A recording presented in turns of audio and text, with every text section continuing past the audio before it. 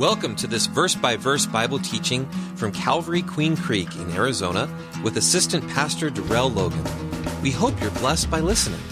Romans 10:17 says, "Faith comes by hearing, and hearing by the Word of God." For more information, please visit calvaryqueencreek.org. Let's open up once again, Genesis 31. Let's pray. Father, we thank you for your word. We thank you for this opportunity, Lord, for me to break the bread of your word with your people, with those who join us online as well. We just thank you, Lord, for your Holy Spirit and for your presence. We do pray for sensitivity to your Holy Spirit. We pray that you guide us tonight, give us fresh insight, give us understanding. We do also pray for a timely word that Father, you will use me tonight to share whatever we need to hear and apply. But whatever the case is, Lord, I pray that we'll leave this place more equipped for the work of the ministry than when we came in, and more like Jesus than when we came in. Oh, Father, we love you. We thank you. We give you praise in Jesus' name. Amen. Amen. Genesis 31, the title of the study is, If It Had Not Been for the Lord. If it had not been for the Lord. So in Genesis 30, the previous chapter, Jacob was ready to leave Laban, and Laban, of course, is his uncle as well as his father-in-law. And he was ready to leave him and go back to Canaan, the promised land, the land that God had promised to Abraham, Isaac, Jacob, and their descendants, the Israelites. So he was ready to go back there in Genesis 30, along with his wives and his children. But after talking to his uncle / father-in-law, Laban, he found out that Laban wanted him to stay. And that's because Laban had come to understand that he was blessed by the Lord through Jacob's presence and through his work. And so Jacob, of course, he decided to stay a little longer on the condition that he would continue to keep Laban's flocks. But then again, not only would he keep his flocks, but all the speckled and spotted of the sheep and the goats will belong to him, as well as the brown lambs. Those will be his wages. That was the condition of Jacob staying, even though he wanted to leave. And of course, the scriptures tell us in Genesis 30 that Laban agreed to that deal. But we also see in the Bible that he made it hard for Jacob to get anything in that deal, for him to come on top, because Laban would go through his flock and he would remove all the male and female goats that were speckled and spotted and all of the brown lambs. And he would give them to his sons, and he put, the Bible tells us, a 3 days journey between Jacob and himself. And so he made it hard for Jacob to prosper in this deal they had made for Jacob to stay just a little longer. And so Jacob, because like I said, Laban had removed all of those speckled and spotted, all of those goats and so forth. He was only left with the solid colored and the normal colored goats and lambs. But of course, with the Lord's help, and with Jacob's selective breeding knowledge, we see that Jacob prospered anyway. But ultimately, we know that it was because of the Lord. Amen. And Jacob is now finally going to leave. He's going to leave Laban. He's going to leave Padan Aram or Haran. And he's going to go back home in the land of Canaan, the promised land. And we're going to see the events leading up to him finally leaving Padan Aram. And so we turn our attention to verse 1 in Genesis chapter 31. It says, "Now Jacob heard the words of Laban's son, saying, Jacob has taken away all that was our father's, and from what was our father's he had acquired all this wealth. And Jacob saw the countenance, he saw the attitude, the facial expression of Laban. And indeed, it was not favorable or friendly toward Jacob as before." And so we see that Laban's sons, they didn't like the fact that Jacob was prospering. And they accused him of taking what was their father's and gaining all of his wealth from their father Laban, as if he didn't work hard for it, as if he were not blessed by God. See, Laban, who once liked having Jacob around because, once again, he noticed that he was being blessed by the Lord through Jacob, we see that now he began to have this attitude change towards his nephew, who was also his son-in-law. And like Jacob, you may experience people's attitudes changing towards you. The attitudes, the facial expressions that were once favorable towards you. They may have even considered themselves your best buddy, your best friend. Maybe even considered you their best worker on the job site. But then, for whatever reason, you begin to experience these attitude changes. Maybe it's because they find out that you worship the true and the living God. Maybe it's because you wear those Jesus shirts. Maybe it's because on your break time they see you opening and reading the Bible. Maybe it's because when they're gossiping about other things, they're gossiping about the boss or other people. Maybe because you're not joining in. And when they ask you, how come you're not joining in, you bring up a scripture.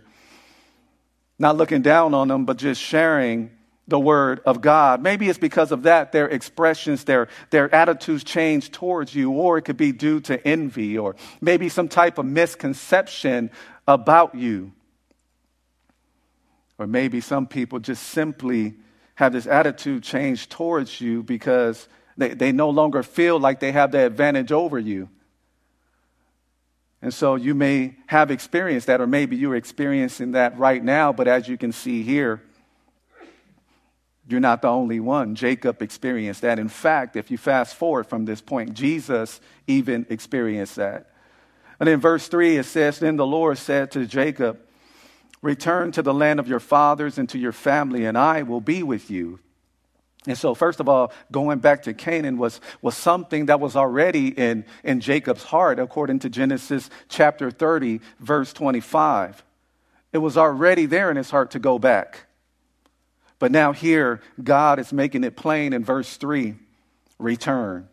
Go back to Canaan. Go back to the land of your fathers. Go back. And in this command that we see, because it is a command, we see that God reassures Jacob of his presence. You see, one thing we need to understand, and I think many of us do, but we need to be reminded of, that's for some of us, we need reminders. You see, people may not always be with us. People may forsake you. They may have already forsaken you. You may lose some allies. You may lose some friends. And some people are in your life for a season. You'll notice that as well. But here's the thing. God is always with us no matter what. No matter what season of life you're in.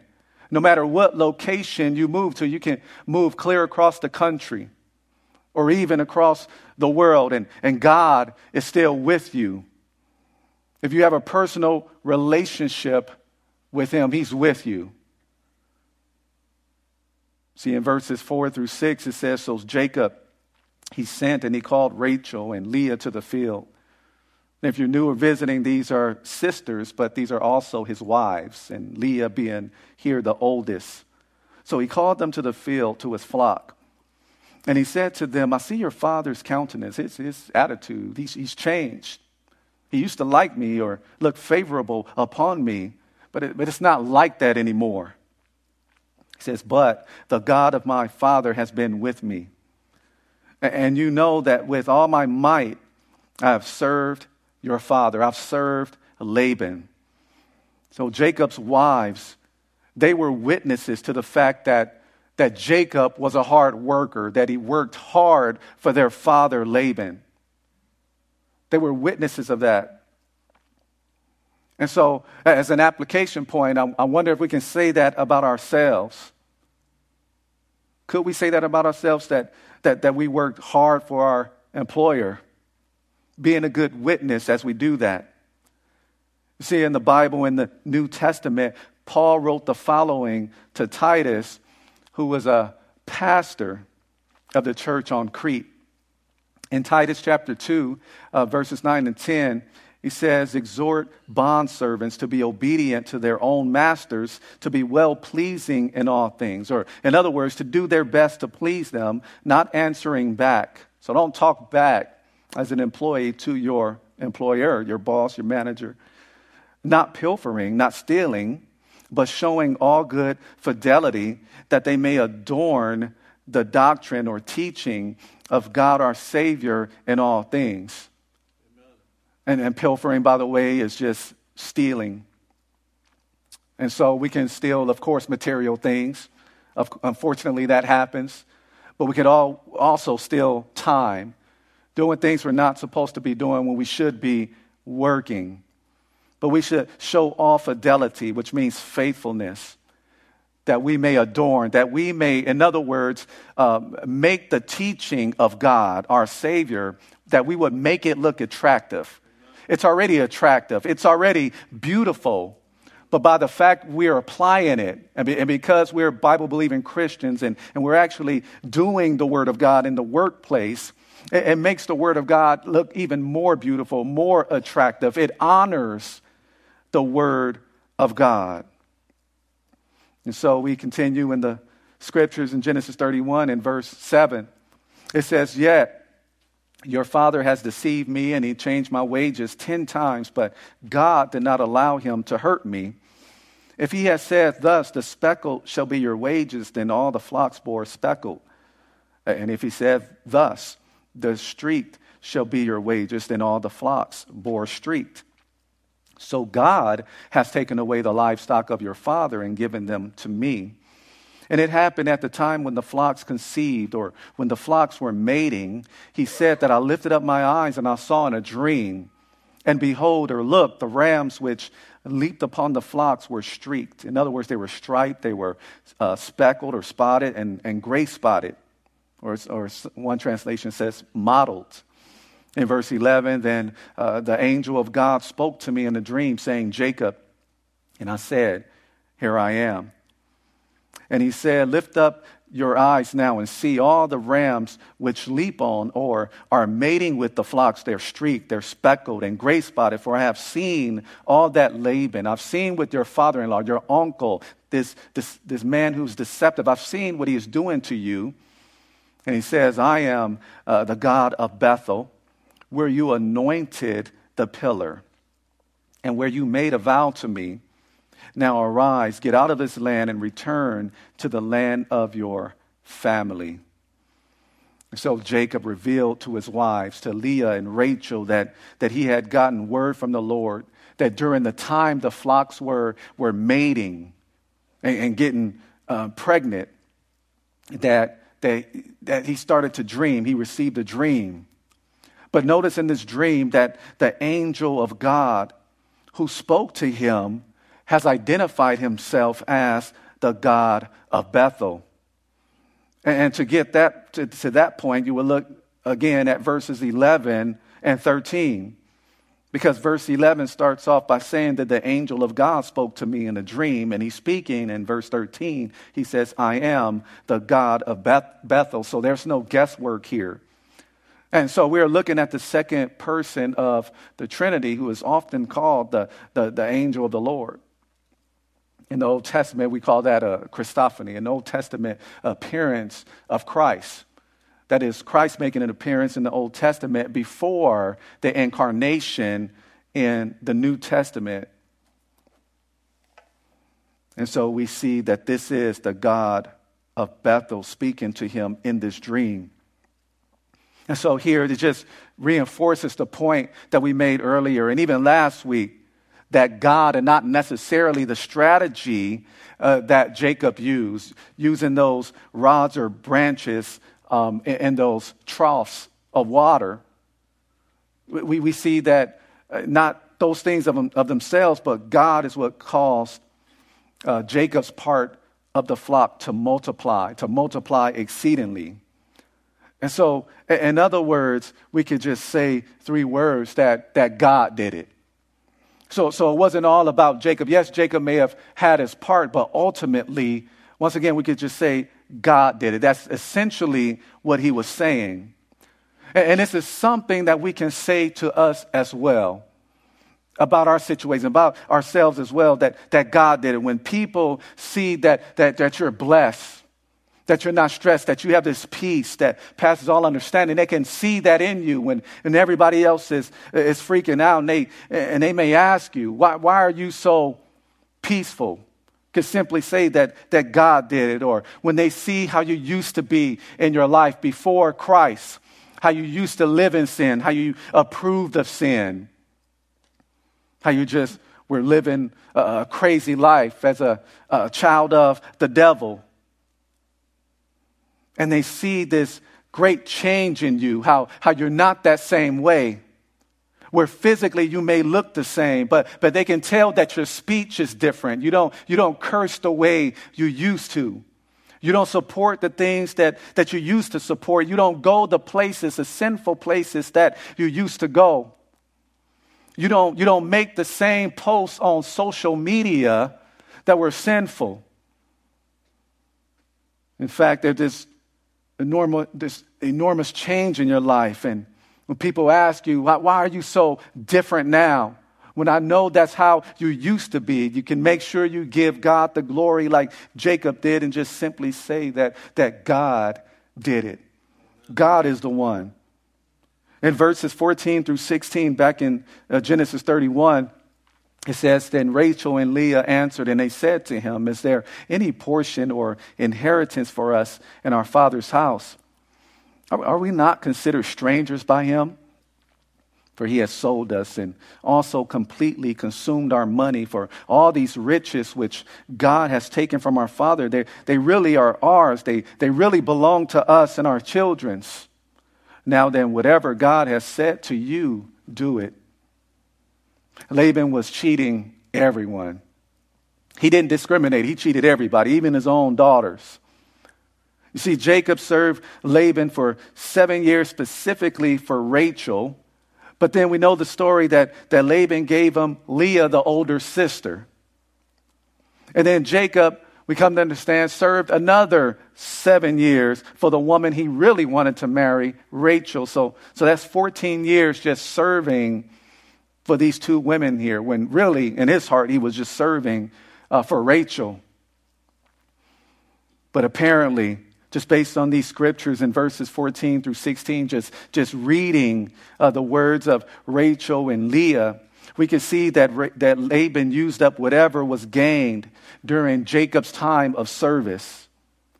Whatever was accumulated and was supposed to have been put away for these two women, we see that he used it all up because it really was supposed to be used as a dowry for his daughters to make sure that they would be taken care of if something were to happen to Jacob, like if he were to die, or maybe if Jacob were to forsake them, then they will have something to live on. But their father used it all up. Just didn't discriminate in who he cheated. You see, Leah and Rachel, what we come to find out as we read there in verse 16, we see that they were definitely on Jacob's side. They were on their husband's side. And they were supportive of what God had told Jacob to do. And so biblically, yes, it's important for wives to support their husbands and how the Lord is leading them. That's important. But I also think it could work the other way.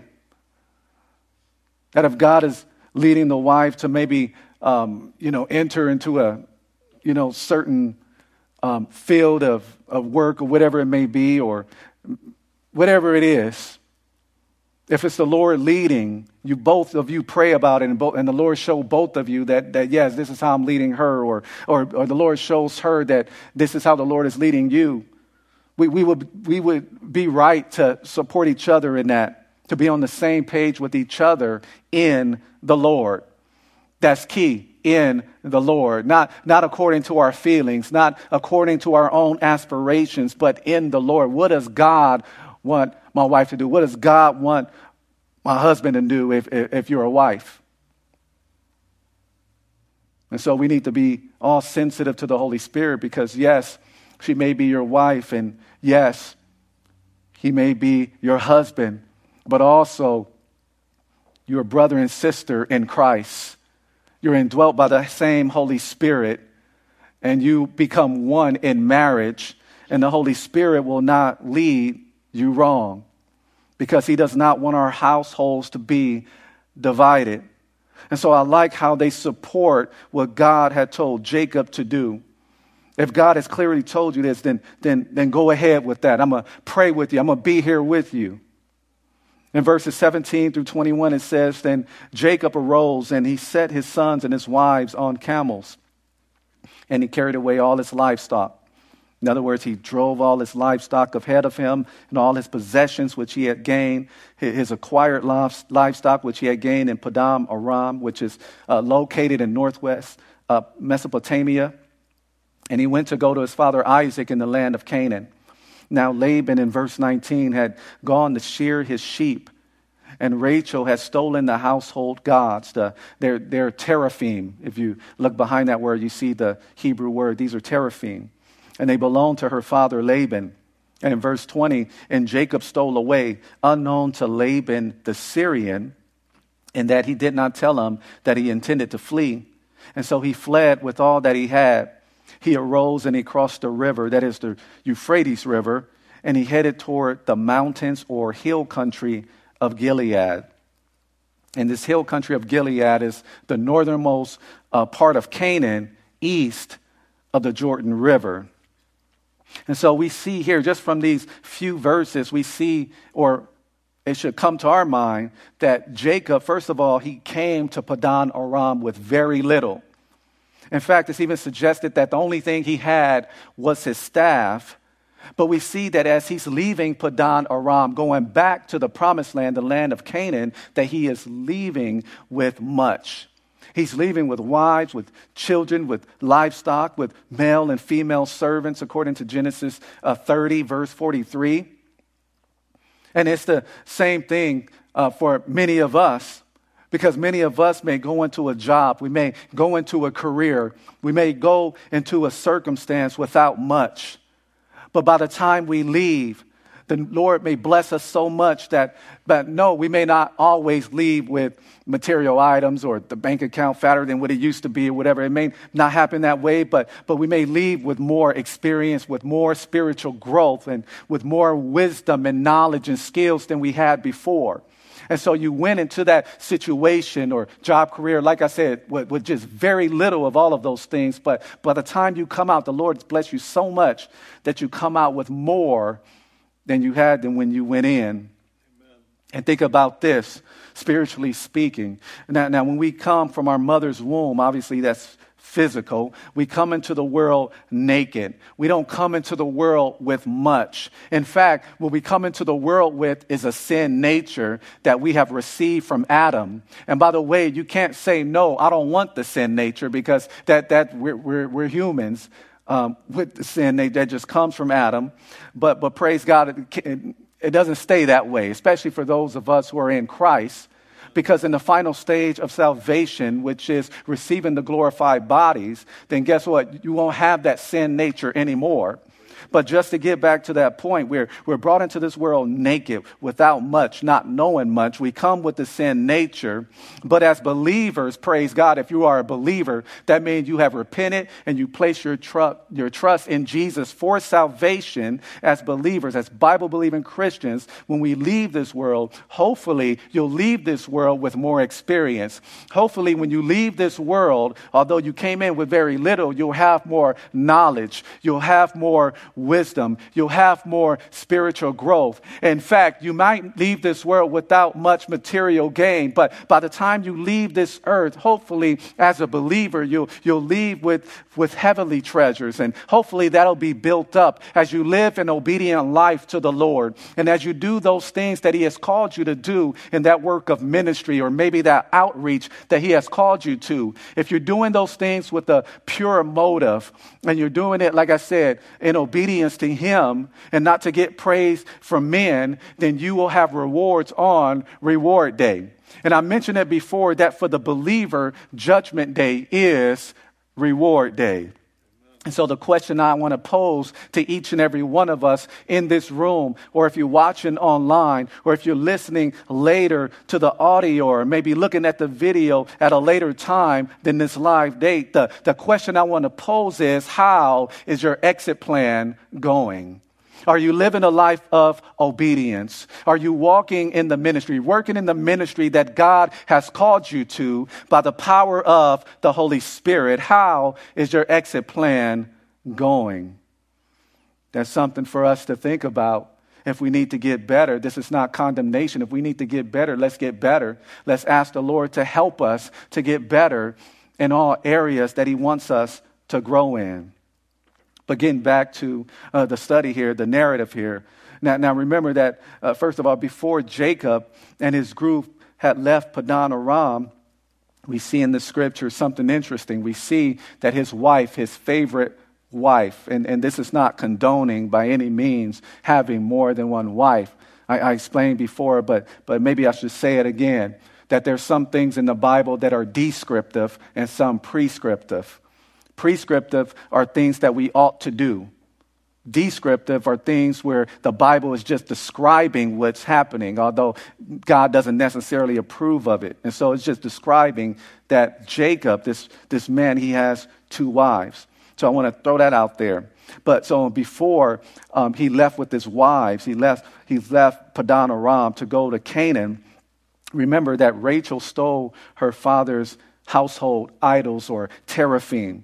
Now, these images, they appear to have been figurines or maybe rude representations of the human form, or even, according to this source, statuettes of deceased ancestors. Most often, the source continues, however, they were of female deities. And so these are different reasons, because people may wonder, why does she steal these idols? And there are different reasons. First, one reason, I'll just share a couple, is that possession of these pagan figurines, it implied a right of inheritance.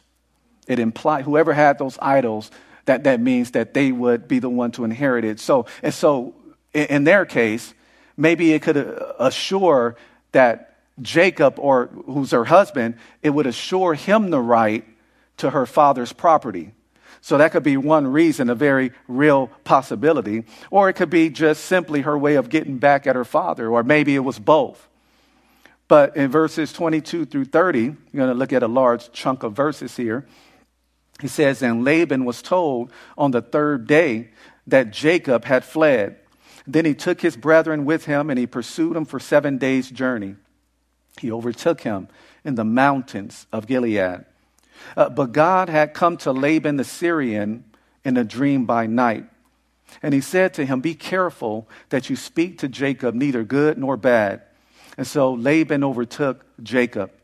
Now Jacob had pitched his tent in the mountains, and Laban and his brethren, with his brethren, pitched in the mountains of Gilead. And Laban said to Jacob, what have you done, that you have stolen away unknown to me and carried away my daughters like captives taken with the sword? Why did you flee secretly and steal away from me and not tell me? For I might have sent you away with joy and songs, with timbrel or tambourines and harp, which could also be translated as lyre, Lyre. In verse 28, and you did not allow me to kiss my sons, which would be his grandsons, and my daughters. Now you have done foolishly in so doing. He says, it is in my power to do you harm, or I could do you great harm. But the God of your father spoke to me last night, saying, be careful that you speak to Jacob neither good nor bad. And now you have surely gone because you greatly long for your father's house. So I understand you left because you missed your father's house and all that. But why did you steal my gods? So on the third day, after Jacob and his group left, we see that Laban was told that Jacob is gone. And then maybe it took 3 days, because if you remember in Genesis 30, verse 36, Laban had put a 3 days journey between him and Jacob. So maybe that's why it took that long. But it took him 7 days to catch up with Jacob and his group. And when he did, he questioned Jacob on why he left secretly and why he didn't give him a chance to say goodbye to his daughters and his grandchildren. And then he also asked him why he stole his household idols. Now, something may stand out to you, maybe, and maybe it doesn't seem weird to you, but it seems weird to me that a person's gods could be stolen. It just seemed weird. On top of that, not only could his gods be stolen, but that the person has to come and rescue their gods. You see, it's not like that with the God of the Bible, with the true and the living. Nobody's going to steal him, first and foremost. And second of all, we don't need to rescue him. In fact, he is our deliverer. Amen? You see, the true and the living God spoke with Laban in the dream the night before. The scriptures tell us, we just read it. That should have been enough for him to say, you know what, forget about these idols. The true God just spoke to me in a dream. He acknowledges that. And it just goes to show you that some people would rather hold on to their idols, chase down their idols, in spite of the evidence that there is a true and that there is a living God. In spite of that evidence. And yes, we do have proof that there is a God, by the way. Although some people may disagree with me, you can disagree, but there is proof. First of all, we have something that's called general revelation. General revelation is revelation that is available to everybody, no matter what time you live in, no matter where you live. God reveals that he exists generally, in other words. You see, under general revelation, under that category, one type of general revelation is creation. God reveals himself and his attributes through creation. Because if there is an effect, the effect, by the way, would be creation, then there must be a cause with a capital C being God. In other words, the universe was caused by another. The universe was caused by God. This is the law, if you want to get technical, this is the law of causality. And that just simply means that God is the cause and the world, the universe, is the effect. So if there is a creation, there's a creator. So we see that in the natural world, general revelation. Another type of general revelation that's given to all mankind, all humans, all people, is the moral conscience. We see that in Romans chapter 2, verses 14 and 15, if you want to look that up. The moral conscience is something we all have. That's why you can go to a place that doesn't even speak your language and they still know that murder is wrong. Because we all have at least this basic sense of right and wrong. And morals, by the way, reflects a law. That means there must be a moral lawgiver. And so the moral conscience and the natural world or creation would be a type of general revelation that's available to all. So yes, there's proof of God. But then you have something that's called special or specific revelation, where now you get to find out specifically who God is. We saw that, by the way, in the book of Acts with Cornelius. He had some type of knowledge of God. He gave alms. But then God, through an angel, told him to send for Peter, because Peter was now going to come and give specific revelation of who the Christ is, of who the Savior is. And so I personally believe, as you see in the scriptures there, that if a person responds to the general revelation, if they're truly seeking God and they respond positively to the general revelation, I wonder who this God is who created this. I believe God will maybe send a missionary or someone like that to give them specific revelation.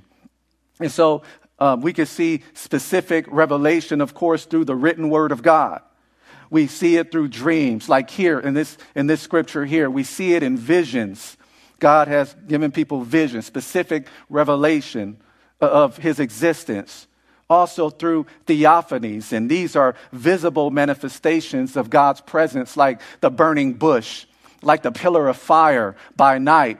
and the pillar of clouds by day during the time of Moses and when he was with the children of Israel in the wilderness. We see these theophanies. These are examples of special or specific revelation, but the most specific or special revelation, the best one that God has ever given to us is Jesus Christ, his only begotten Son, because the Bible tells us that Jesus reveals to us who the invisible God is.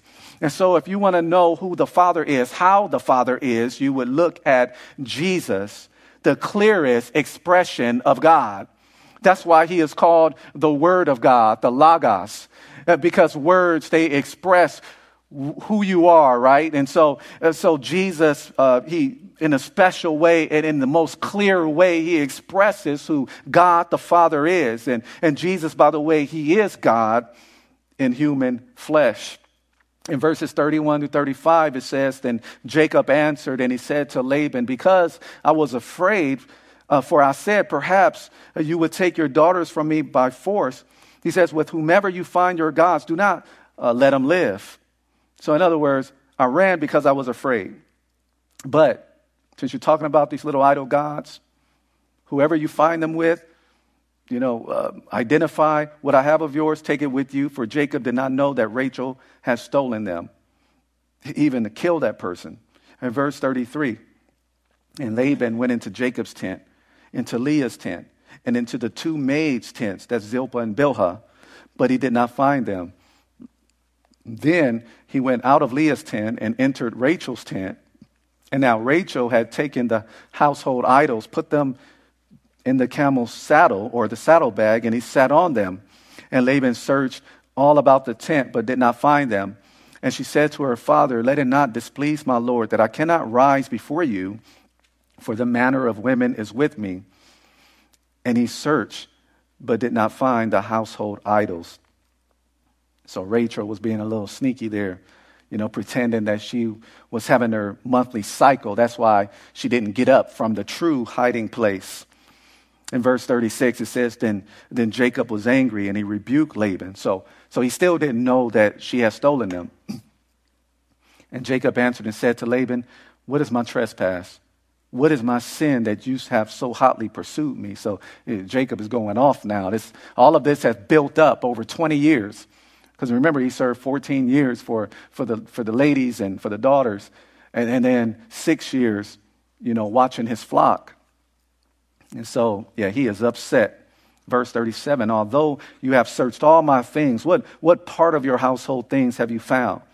See it here before my brethren and your brethren, that they may judge between us both, or decide which one of us is right," if you want to put it that way. "In these 20 years I've been with you. Your ewes or female sheep and your female goats have not miscarried their young, and I have not eaten the rams of your flock. That which was torn by beasts I did not bring to you. I bore the loss of it. You required it from my hand, whether stolen by day or stolen by night. There I was in the day, the drought. So I suffered through the heat. It consumed me, and the frost by night, and my sleep departed from my eyes. Thus I have been in your house 20 years. I served you 14 years for your 2 daughters and 6 years for your flock. And you've changed my wages, what I was supposed to have been paid, 10 times. Unless the God of my father, the God of Abraham, and the fear of Isaac," is a title of God, "had been with me, surely now you would have sent me away empty-handed. God has seen my trouble. He's seen my affliction and the labor of my hands. And he rebuked you last night." Speaking of, that dream that he had. So Jacob, as mentioned earlier, we know he was a hard worker. And we see once again, he worked hard. He worked faithfully for his father-in-law / Uncle Laban as he looked after his uncle's flock. And notice that Jacob didn't make excuses. Did not make any excuses for whatever was lost or whatever was torn to shreds by another wild animal. In fact, he even paid for what was stolen under his watch, under his care. You see here that he didn't even bring the carcass of the flocks that were killed by wild animals. Because if he would have brought the flocks that have been killed by wild animals, then that pretty much would have settled the issue. He wouldn't have been held responsible for it. So that wouldn't have counted against him if he had done that. But he didn't even do that. Jacob said, I'll just, take care of it. I'll just bear the loss. I'm not going to make any excuses. He took responsibility for everything, a faithful worker. And so even though he was cheated, wages changed 10 times, he continued to do the right thing.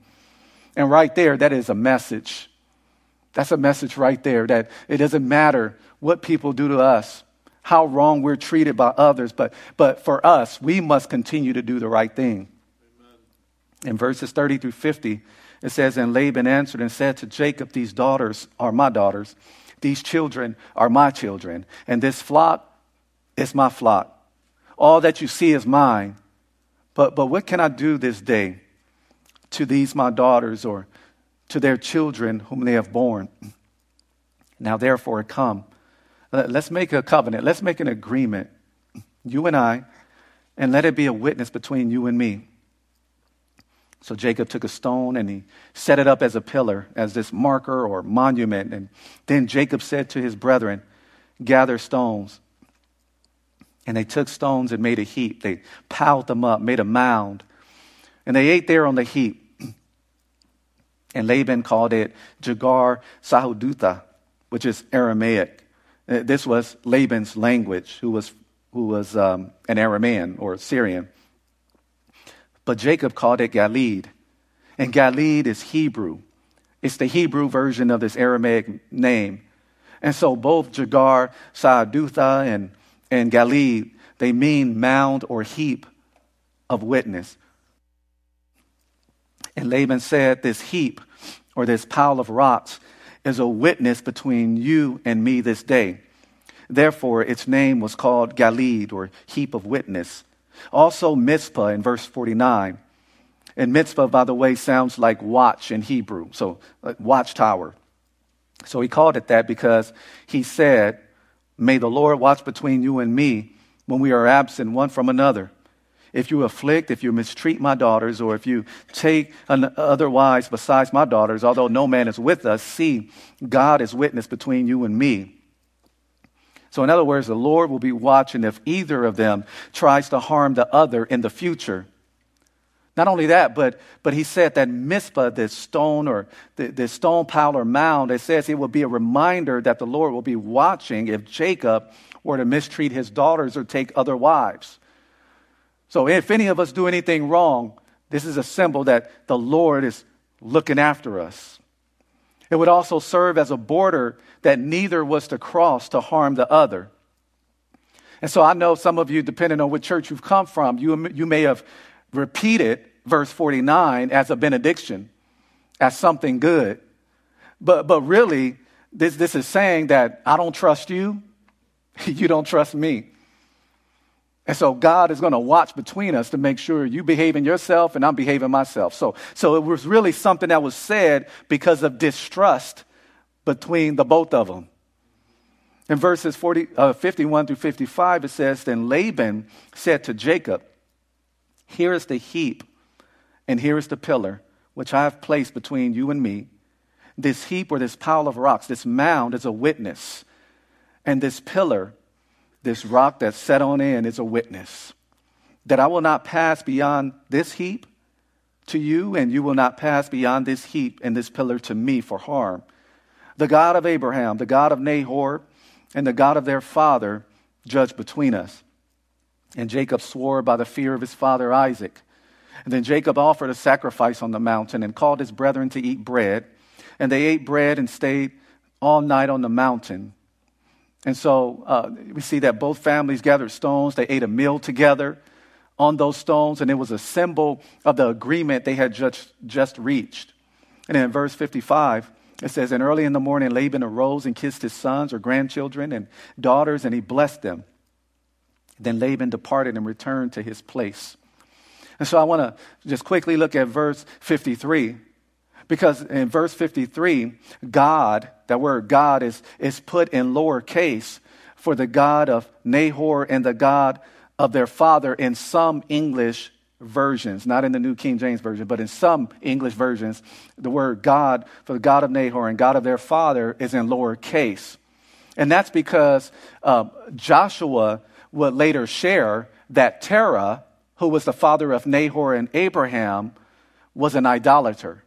And so, of course, that will be a little g. In fact, this is what it says in Joshua 24, verse 2. It says, and Joshua said to all the people, so obviously we're fast forwarding past this event, but he said to all the people, thus says the Lord God of Israel, your fathers or ancestors, including Terah, the father of Abraham and the father of Nahor, dwelt on the other side of the river, that is Euphrates, in old times, and they served other gods. And so Abraham and Nahor, they grew up in the house of idolatry. And so that's why you see some English translations where it says the God of Nahor and the God of their father is in lowercase g because they worship idol gods. But they will leave in most translation the God of Abraham as capitalized. We know who the God of Abraham is. But here's the thing. Whereas Laban may be referring to an idol god or idol gods in verse 53, he may be doing that. Notice that Jacob made it clear that I'm not referring to any idol gods. I'm referring to the fear of Isaac. I'm referring to the God that Isaac, my father, fears, the God of the Bible that some would call Yahweh. And Yahweh is how many believe the Tetragrammaton is pronounced, but nobody really knows for sure. You see YHWH, that's called the Tetragrammaton. And so we don't know the real pronunciation, but many believe it's pronounced Yahweh. But here's something for us to take from this, that in our conversations with people about God, because God could be used as a general term, we need to make sure that in our conversations with them about God, that they understand the God that we're talking about. That I'm not just talking about any old God. I'm not talking about the God of Mormonism. I'm not talking about the God of Jehovah's Witnesses. I'm not talking about the God of Islam or whatever other God. I'm talking about the God of the Bible, the God of the true scriptures. I'm talking about that God, the true and the living God. I'm talking about the God who has a triune nature, Father, Son, Holy Spirit. That's the God I'm talking about. And so sometimes when I talk to people and I ask them if they need prayer, I'll let them know I'm going to pray to the God I serve in the name of Jesus to make sure they understand which God that I'm talking about. So we would do well to do that. You see, although Laban cheated Jacob and even wanted to harm him, the Lord did not allow him to hurt Jacob. We see that God even intervened in a dream, through a dream, to warn Laban not to speak to Jacob good or bad. Otherwise, Laban, of course, would have laid hands on him. And he said as much. It's my power. It's in my power to hurt you, or I could hurt you right now. But he said, but your God stepped in through a dream. The Lord did not allow Laban to hurt Jacob. God also prevented Laban from totally getting over on Jacob, although he changed Jacob's wages 10 times. You see, Jacob, he prospered in spite of Laban's efforts. In fact, by way of reminder, Jacob even told Laban this in Genesis 31, verse 42. He says, unless the God of my father, the God of Abraham, and the fear of Isaac had been with me, surely now you would have sent me away empty-handed. God has seen my affliction and the labor of my hands and rebuked you last night. Another way of saying, unless the God of my father, blah, blah, blah. Another way of saying that would be if it had not been for the Lord. You see, we can identify with Jacob. Many of us will be worse off if God did not help us. So in other words, if it had not been for the Lord, if it had not been for God, the devil, our spiritual enemy, would have gotten the best of us. For example, he would have kept the spiritual blinders upon us to keep us away from the Lord. If it were not for the Lord, he would have kept us from the blessings that we have in Christ, all the spiritual blessings that we have in Christ that are in heavenly places for us. If it had not been for God, he would have hindered us in the process of becoming all that he wants us to be in Christ. If it had not been for the Lord, the enemy would have led us into ruining our testimony. In fact, if it had not been for the Lord, some of our marriages would not have made it. And many of you know that and can say amen right now. You're probably even saying that in your hearts. If it had not been for the Lord, unless the Lord was with us and had stepped in, some of us would have lost our families. If it had not been for him, some of us maybe would have missed out on certain opportunities. If it had not been for him, I would even say this, that if it had not been for the Lord, many of us would be robbed of the peace that you have in Christ Jesus. If it had not been for him, you would be going crazy. You would have lost your sanity. You would not be in your right mind. But because the Lord is with you, the Holy Spirit indwells you, because you surrender to him, oh, you are experiencing the peace of God. If it had not been for the Lord, for you keeping your mind stayed on him, you would have been robbed, like I said, of that peace. You would have been robbed of your sanity. If it had not been for him, you wouldn't have been spared from dangers, or maybe you wouldn't even been spared from times where somebody wanted to even literally kill you, or the times that you could have died in car accidents or whatever it may have been. If it had not been for the Lord, in fact, we would still be on our way to hell. But because of the Lord, because of Jesus, guess what? We have been redeemed. That means we have been purchased by his blood, and we have been set free, never to be brought into bondage again. If it had not been for the Lord Jesus, we would not have been forgiven. But in Christ, we are forgiven because he paid the price. He paid the penalty for our sins. Because of the Lord, we have been reconciled to God the Father. We were once at odds with him, but we are reconciled with him. We are brought back, in other words, into friendly terms with him. And because we have peace with God, we now have the peace of God. But that wouldn't have happened if it had not been for the Lord. If it had not been for the Lord, we would not be citizens of heaven. You would not have that hope right now of eternity with the Lord. And when I speak of the hope that we have in Christ, I'm not speaking of something maybe that we have, that we think we're going to have. No, when we talk about a biblical hope, this is a joyful expectation of coming good. But none of that will be possible if it had not been for the Lord. And so, because we have all of these things in Christ, I think it's appropriate that we're going to have communion tonight, amen? And so the elements are at the front and at the back. The communion, it reminds us of the death of Christ. Every time we partake, we can partake as much as we want. As the worship team takes the stage, we speak forth. It's like we're preaching a sermon of his death. The bread, of course, the cracker representing his body, the juice representing his blood. The life of the flesh is in the blood, the scriptures tell us. So yes, it's a time of remembrance, remembering his death. It's a time in which we should take it seriously. It's a time of evaluation. If there's any unconfessed sin, ask the Holy Spirit to reveal that to us and ask him for forgiveness. And so, this part of the service, once again, communion. So let's pray. Father, we thank you. Thank you for sending your only begotten Son to die on the cross for our sins. If it had not been for you, we would all be lost. We would be in terrible shape. And so we do thank you, and we remember this time. At this time, through communion, we remember the death of our Savior and Lord Jesus. So, Father, when we leave this place, may you protect us as we go back home. May you equip us and use us this week for your glory. In Jesus' name, amen. Amen. Thank you for listening to this teaching from God's Word. If you have any questions, would like to request prayer, or want more information about our church and how you can experience the love and hope of Jesus Christ in your life, please visit calvaryqueencreek.org.